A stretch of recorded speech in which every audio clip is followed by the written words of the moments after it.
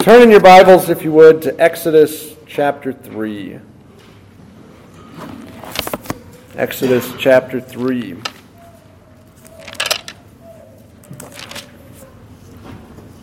We're continuing to look at the long conversation between God and Moses at the burning bush. We saw last week that God revealed himself as the self-feeding fire.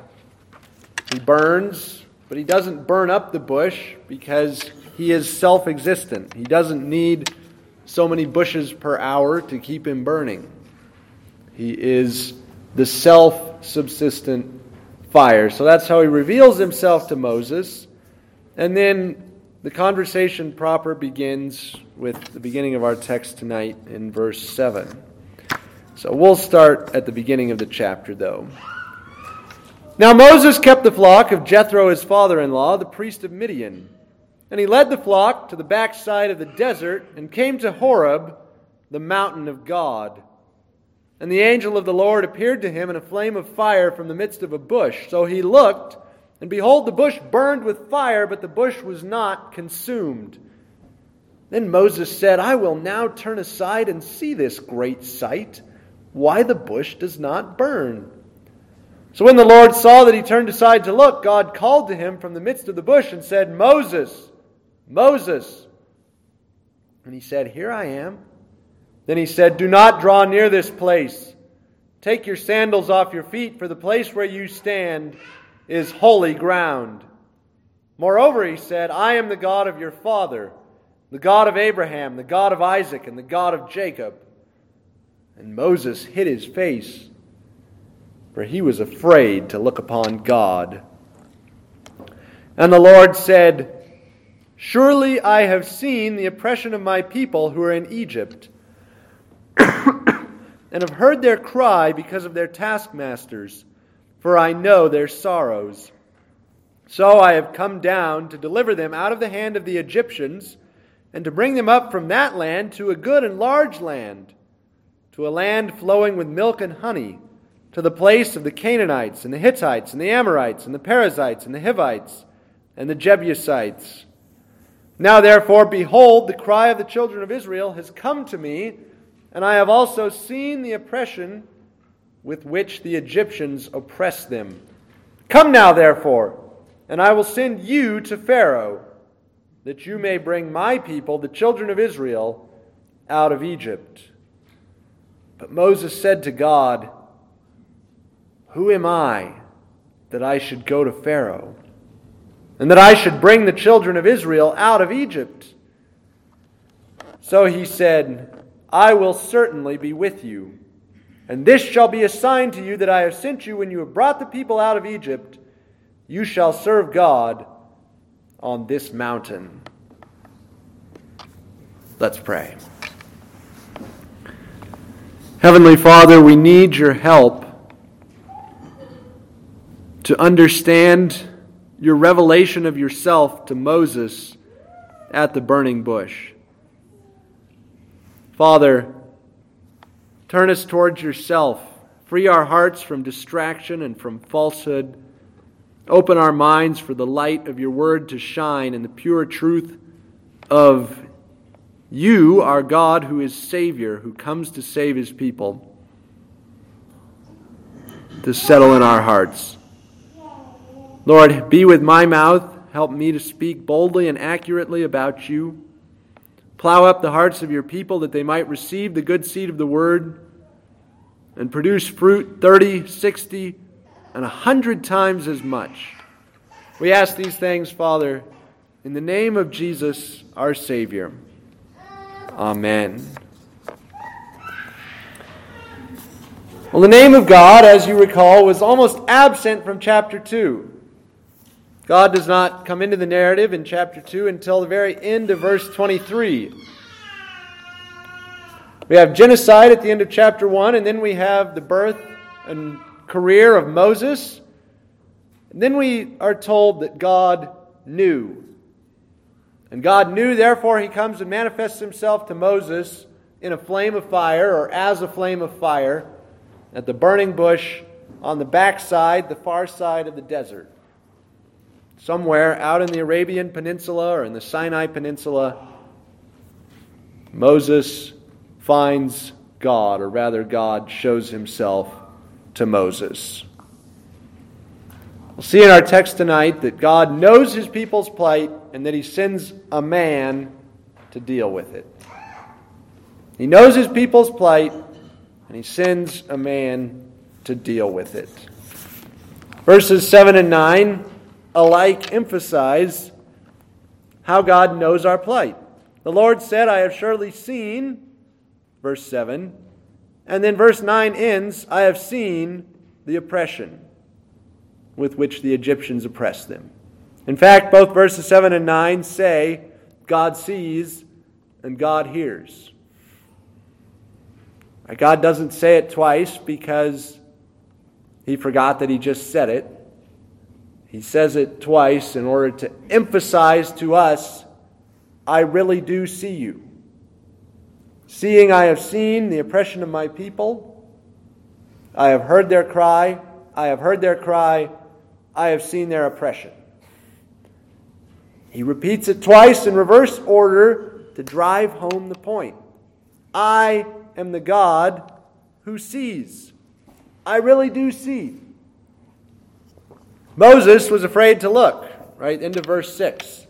God was not afraid to look. After 40 years, Moses went out to see the burdens of his people. God had seen the burdens of his people from the very beginning. In other words, we cannot proceed on the assumption that God is ignorant. He's never ignorant. He sees and he hears. If God sees, what does that mean? Your situation is known. Your problems are taken into account. And God reserves the right to intervene in his time, not ours. It's always a tough one to accept, but the Bible is so clear about that. God knows where you're at, and he will help you when he's good and ready, and not until then. And thus the constant cry throughout Scripture, how long, O Lord? And Moses could have said that. If he had been like Isaiah, that's what Isaiah said at his calling. But God just emphasizes, I've seen. Of course, the negative side, as we would see it, is that you can't fool God. You can't hide from God. He sees. He hears. Right? You can try all the tricks that they do in the spy novels. Turn on the shower so that loud running water will confuse the microphones on the listening devices. Shut off the lights so the camera can't see anything. You can't hide from God. You can't stop him from seeing. You can't confuse his hearing. So God emphasizes it to Moses in terms of, I know your plight and I will save you. But he equally well could emphasize it to us as, I know your heart and you need to repent. I know what you were thinking last night. You need to turn away from that. So God sees and God hears. If God hears, that demands that we pray. If God is listening, we should talk to him. We actually say that in English. I'm listening. The cliche indicating that we're expecting something. Generally an apology. God is listening. He's ready for your prayers at any time. He knows your cries. He pays attention to them and he acts on them in his good time. So God sees, God hears, and God comes to save. Verse 8, I have come down precisely because I see and hear, therefore I have come down to deliver them. Why does God speak this way? We already know that God is omnipresent. The heaven and the heaven of heavens cannot contain him. God is immense, the theologians say, which means that he's larger than size, larger than space. It's not that God was physically absent from Egypt and had to come down in order to deliver them. Rather, he says it in terms we can understand. We would experience this as local motion, movement in space from heaven to earth to come down to save. How God would experience it, of course, is far beyond anything we can imagine. But God speaks to Moses in human terms and says, I have come down. The God who was and is to come. If 90% of success is showing up, our God will always succeed because he is there. He comes. He shows up. He presents himself. He will not flake out or be absent any time that he is committed to being present. God left heaven and descended to this particular bush on the backside of the desert because of his commitment to Abraham's seed. Because he was the God of Abraham, the God of Isaac, the God of Jacob, that's why he came and spoke to Moses about delivering the people. And of course, it's easy to see in this text in verse 8 the foreshadowing of Christ coming down to earth from heaven to deliver us, not out of the hand of the Egyptians, but out of our sins, out of a greater bondage to a worse Pharaoh. Could God have delivered the people from heaven? Could it all have been done from the throne room? Of course. Except that that's not how God works. God comes to do this job. He shows up. And what does he promise? Not just deliverance from the hand of the Egyptians, but also a new land, to bring them up from that land to a good and large land. We can imagine a deity who would rescue his people but then leave them on their own.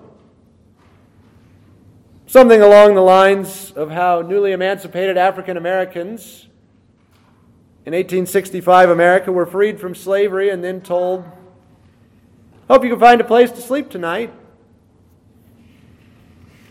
You're free. Take care of yourselves. It's not how God approached this question. Not only does he free his people, but he gives them a new home. And what kind of a land is it? Well, it's a good land, milk and honey. Land symbolizes freedom, a place to be. A place of security, a place where you can grow food, raise animals, a place to build a home and a life. God promises all of that to his people. And how large is this land, Lord? Well, he lists here half a dozen nations. These lists go from anywhere from 3 nations up to 10 nations at various points in the Bible. They're almost never in the same order, for whatever that's worth. God describes that all these nations live in this land. It's a land big enough for 6. If the land can hold 6 nations, it can probably hold 1 nation. Right? If you found the perfect lot for your dream home, and well, this lot happens to have 6 units already built on it, I think it's large enough for a single home. God's way of saying, Moses, my deliverance is not on a small scale. My deliverance is not weak and puny. My deliverance is overwhelming. The land I will give you is 6 times the size of what a single nation even needs. How, God? How are you going to do this? Right? Moses is probably getting fairly excited by the end of verse 9. God's going to save us? He's going to save my people, my family, my brother and sister who are in slavery back there in Egypt, along with all the rest of my relatives. And then God says, of course, Moses, it's going to be you. I will do this through you. Moses was probably really glad that he was still hiding his face, because he would not have wanted God to see it at that moment. But here emerges two themes, one that we'll see over and over in the rest of this section, the theme of the reluctant prophet. Jonah clinging wildly to the whale's tongue, as Flannery O'Connor put it. But an even bigger theme, and the theme that emerges throughout Scripture, is that when God wants something done, He sends a man to do it. It could have been done from the throne room, or it could have been done by God as the self-subsisting fire, and certainly through the rest of Exodus we'll see Him manifesting Himself in the pillar of fire to Israel. But He doesn't lead them as the pillar of fire all by Himself. He sends a man to do it. From the calling of Adam to subdue the earth to the calling of Jesus to save the world, God has chosen and sent a man to do His work on this earth. It's a general principle. If God is going to do something, He's going to send a man to do it. And this principle emerges, of course, in the prayer, "Give us this day our daily bread." God is going to provide for my family. How is He going to do that? Well, He's going to do it by me showing up to work 5 days a week for 30 years, or 45 years, or however long it takes. God provides. How does He do that? He does it by sending a man to do it. Right? That's why, if a family falls on hard times in this church, if a widow is left among us, and we as a church say to her, well, you picked the right church to have your husband die in, because we believe that God provides. And she says, that's great. Is the church going to, help me out here? Oh, no, definitely not. God will do that. Right? That's not how it works. God says, I have come down to deliver them out of the hand of the Egyptians. Come now, therefore, and I will send you that you may bring them out. So it's easy to judge Moses as he says, what? Me? Who am I? God, you have got the wrong guy. Who am I that I should go to Pharaoh and that I should bring the children of Israel out of Egypt? Moses doesn't like this idea that God is going to deliver the people, which means that Moses is going to deliver the people. Just as it's easy to dislike the idea that God is going to provide for my family, therefore I need to provide for my family. God is going to end world hunger, therefore I need to give to the poor. God is going to bring in the kingdom, therefore I need to disciple my children to obey King Jesus.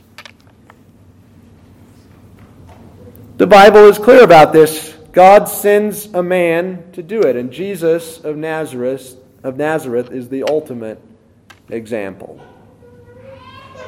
Even when God stepped in to do it Himself, He sent a man to do it. God sent Moses to do what some of us would consider to be God's job. And that's exactly the point. God's work is done by God's human servants. So if you're wondering, how do I do God's work? Well, you fulfill the calling God has placed on you. And you might say, well, what is that? Well, if you're married, God has called you to be a spouse. If you're employed, God has called you to be an employee. If you are a member of the church, God has called you to service in the church. In what respect? Well, think and pray about that. All of us have gifts and needs in the body. And it's easy to say, well, I'm not called to serve in this church. Right? That's what Moses said. Who am I? I would never be an elder. I can't be a deacon. I can't pick up hymnals. Right? Or to say it the other way. Well, I can't collect broken communion cups. I'm the pastor. I'm too good for that calling. As well as I'm not good enough for that calling.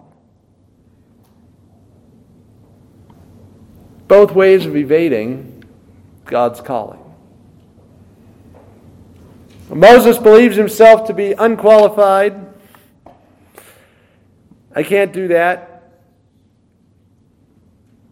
God, don't you understand? I'm not a person of status. I'm still working for my father-in-law at 80 years old. God, don't you understand? Cultural insensitivity here. I'm a shepherd. Every shepherd is an abomination to the Egyptians. You're going to send me into Pharaoh's court holding my shepherd's staff in my hand. I look like I'm a shepherd out of the desert. I've been doing this too long to look like I used to look in Pharaoh's court. Who am I? I'm not right for this. God's calling is, well, God has one answer to this question. Who are you? God doesn't say, no, Moses, you've got all the relevant experience. You know Pharaoh's court, you know your people, you know the desert.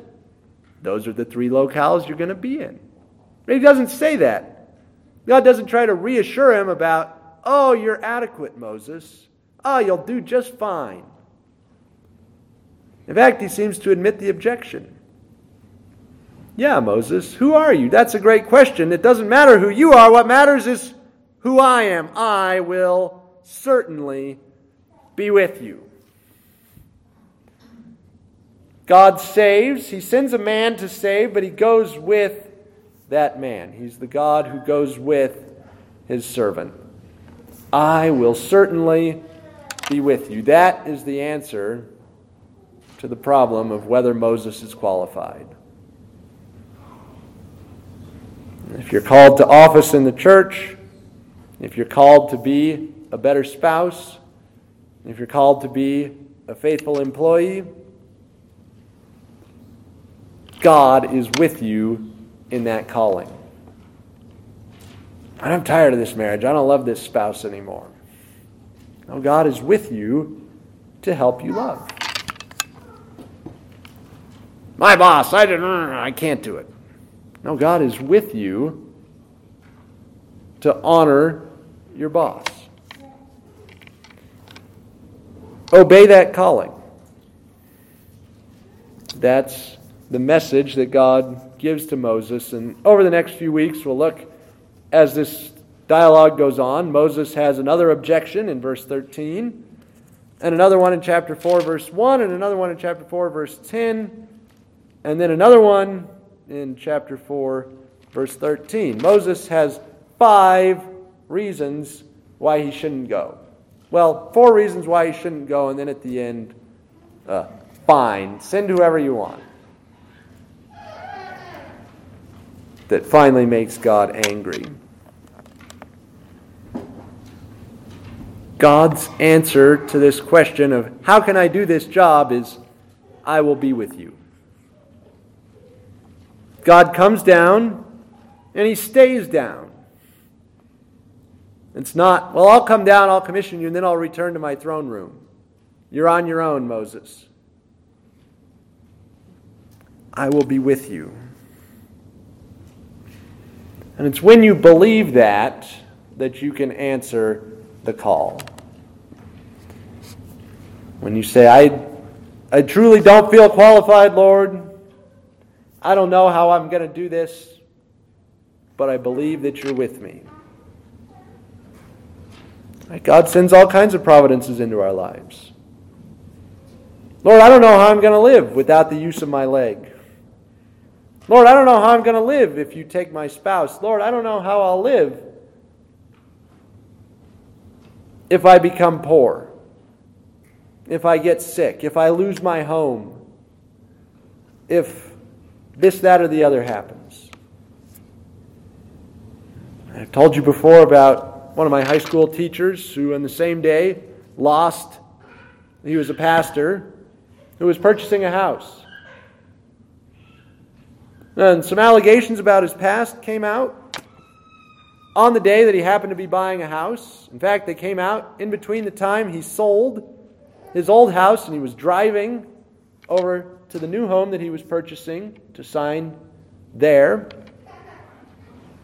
And his senior pastor called him and said, I've just learned this about your past. You're fired. Of course, you can't take out a mortgage when you have no employment. So one day he lost his home, his church, and his job. He ended up moving to Canada and working for a bank. He's doing very well there. But, Lord, how am I going to live? How am I going to obey your calling when you take everything from me at once? Homeless, jobless, churchless, all at the same time. God's message is, I will be with you.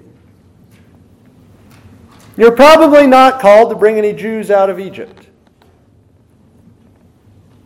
But you may be called to listen to Widow Jones rattle on. You may be called to help this body get its charitable giving sorted out. You may be called to all kinds of different ministries.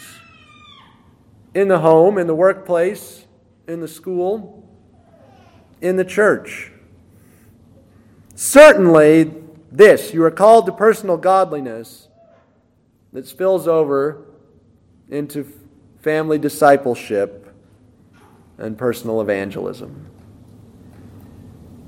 Are you listening to that call? To be godly. To be someone who knows the Word of God, who would recognize the voice of God calling to you out of the burning bush. Do you trust that God will be with you when you talk to your children about Jesus? Do you trust that He'll be with you as you attempt to disciple your family? Do you trust that He'll be with you when you tell your boss, I can't do that, that's not right? So God gives Moses a sign to bolster his faith, and this sign really bothers the commentators. This shall be a sign to you that I have sent you. When you have brought the people out of Egypt, you shall serve God on this mountain. What's the problem with this sign? Well, the sign is supposed to strengthen faith, to send Moses back to Egypt, except the sign will not even be given until after Moses has already done the thing he was sent to do. Here's a sign, Moses, that it was really me. You'll get it in 1 year. Have you ever asked God for a sign and then thought, well, I hope God gives me a sign on January 10th, 2022. That would be about the right time for me to have an answer to this question today of whether God is calling me to X, Y, or Z. Right? There's no way around it. The sign demands faith. Moses, you'll know it was really me when you brought the people out of Egypt and you're worshiping God on this mountain. And until then, you'll just have to wonder. And I think there's something of an element to that in discovering God's calling on our lives. God, am I called to go be a missionary in Africa or a housewife in Iowa? Am I called to pastor in Gillette or in New Hampshire? Am I called to work at this job or that job? To pursue a relationship with this person or that one? And sometimes the answer is, well, in a year you'll know.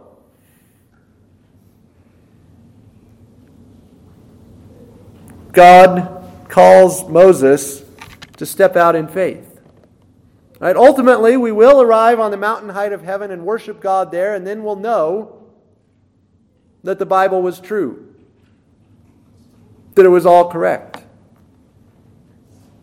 But before then, right, that sign is coming, but until it comes, we say, Lord, you gave a sign, and yet the sign isn't given until after the walk of faith is complete. There's enough light for those who wish to see, as well as enough darkness for those who wish to say, I can't see. That's how God does it in this world. Pascal made that observation.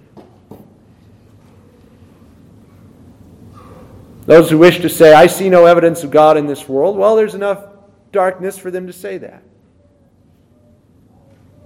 And there's enough light for us to say, no, we have good reason to believe that the Bible is true, and that God really did appear to Moses as a flame of fire.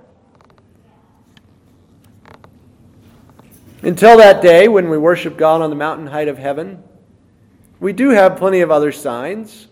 We have, for example, Moses' record here in this book of encountering God as the self-feeding fire. We have the very existence of the church. And we have the love of Christ that we've experienced from one another in this building. And in our other building, and of course in every place where we gather with God's people.